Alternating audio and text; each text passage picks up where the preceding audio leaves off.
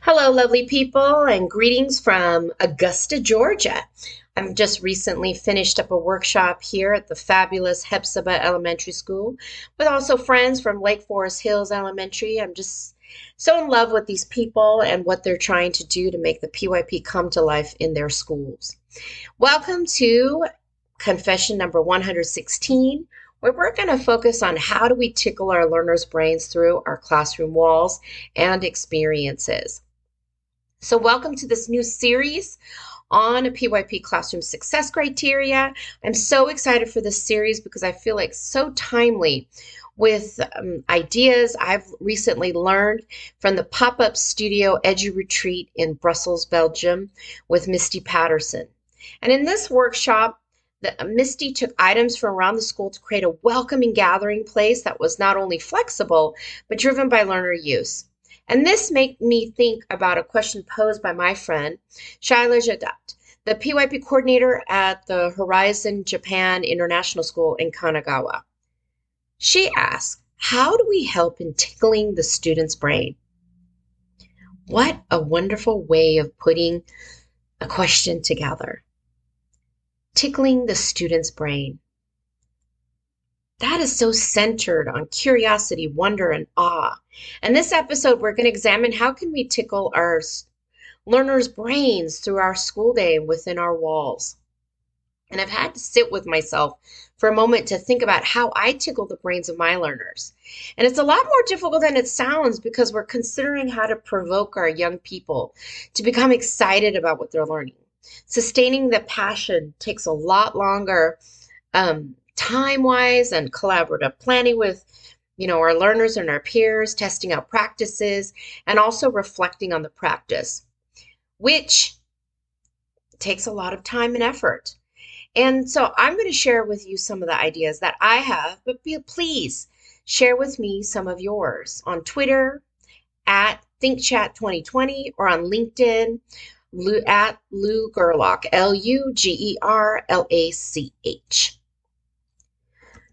So one of the first things that I do to tickle the learner's brains is providing a teacher provocation.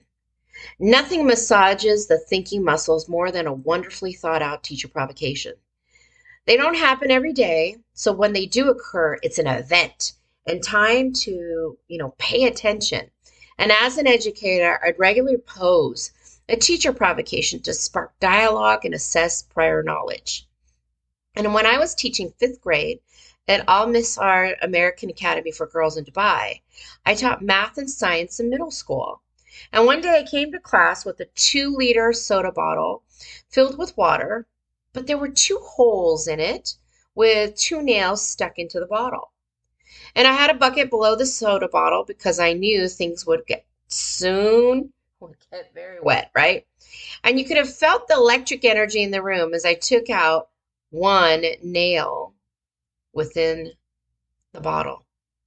I heard the gasps of disbelief when nothing happened. A nail had been removed, but the water remained in the bottle. So I put the nail back into the hole, and I went to the second hole and pulled that nail out, and nothing happened again. Equal amazement buzzed around the room in disbelief. And as I put the nail back, we discussed what might happen if both nails were removed. And everyone was so confused by this point, they didn't know how to answer. And when I removed both nails and the water gushed out of the holes, there were squeals of surprise and confusion. And this is what it means to tickle our learners' brains with a provocation. How about interactive bulletin board design? There are many ways to create a bulletin board, but if we want to tickle the brains of our learners, it's going to have to look differently. It needs to be designed with the learner in mind so they can use it as a learning tool.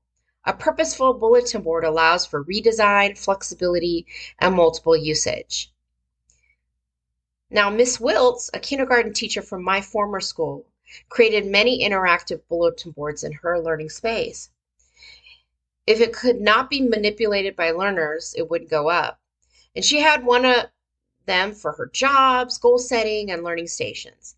And one of my favorites was in the hallway where she created an interactive letter soundboard that allowed learners to engage in different ways to explore the different letters of the alphabet through pictures, utilizing that with peers by themselves.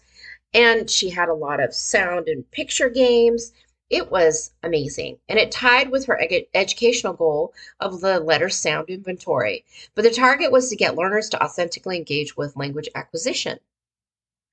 Another thing that comes to mind is when I was teaching in middle school, I would look for opportunities for interactive bulletin boards that were more age appropriate.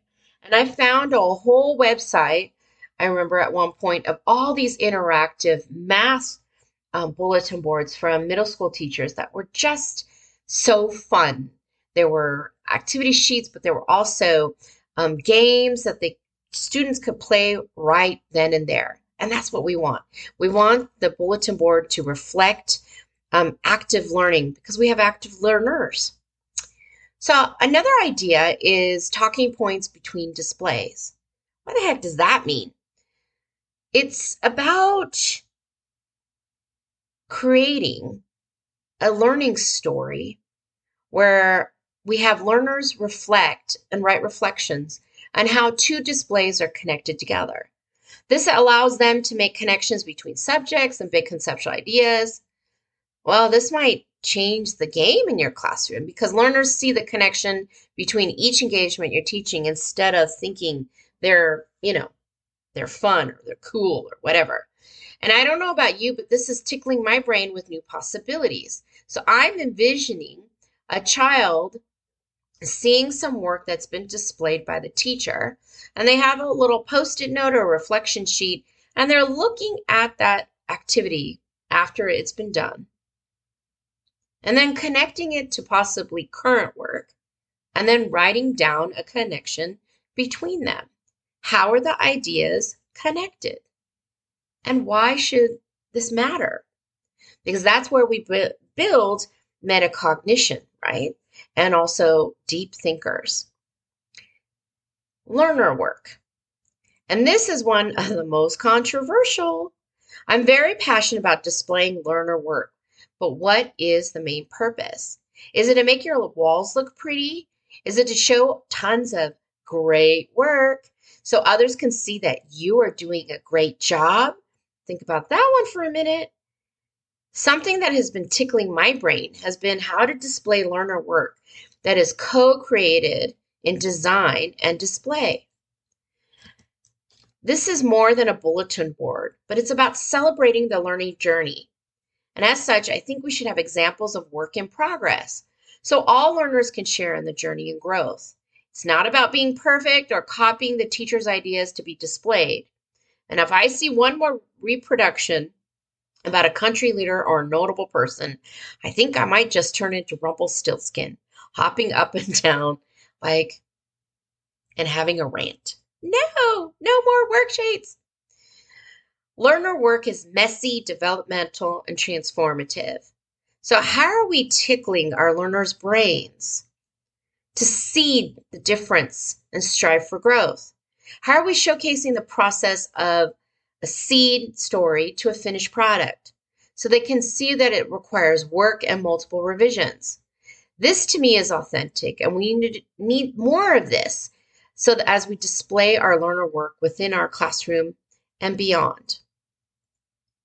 So now let's talk about the unit wall.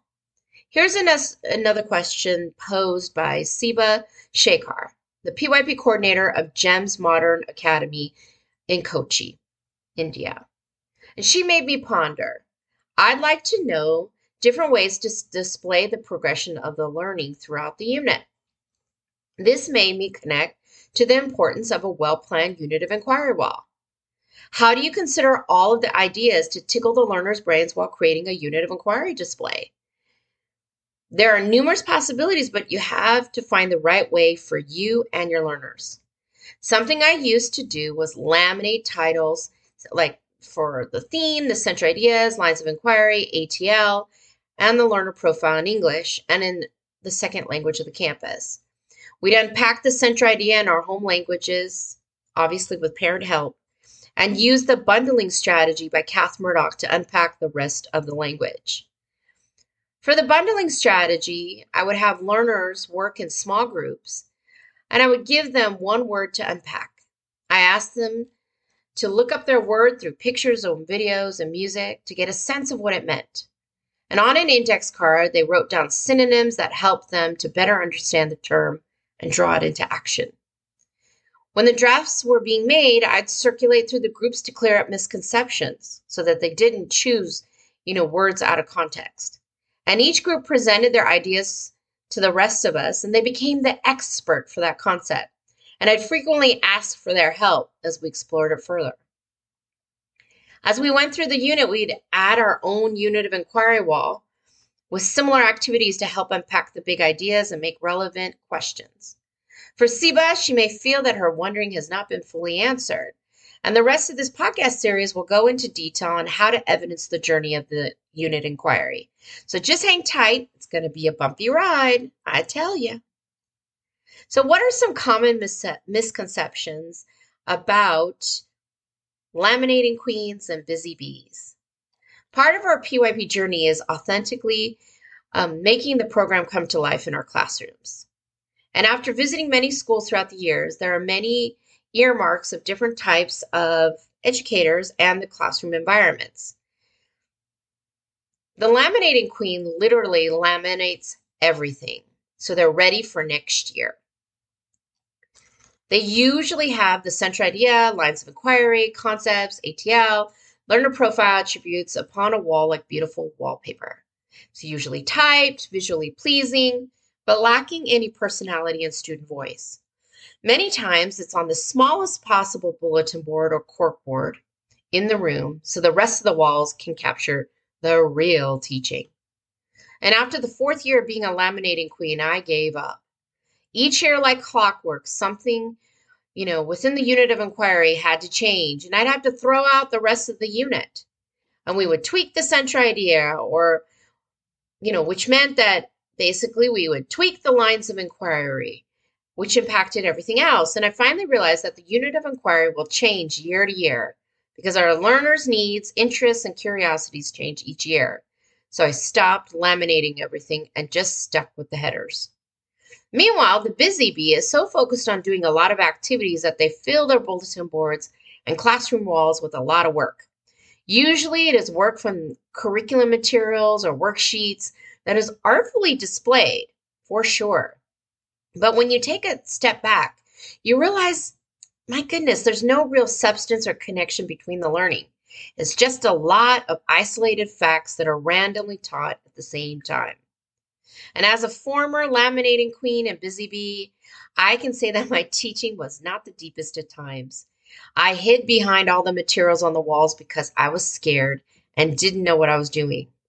If you're here, it's okay, friends, because this is the one small step in your learning journey, and there are many more ahead. We've got to be kind to ourselves because that's all we've got. I hope this episode has added some food for thought, and next week we're going to continue our journey on a PYP classroom success criteria.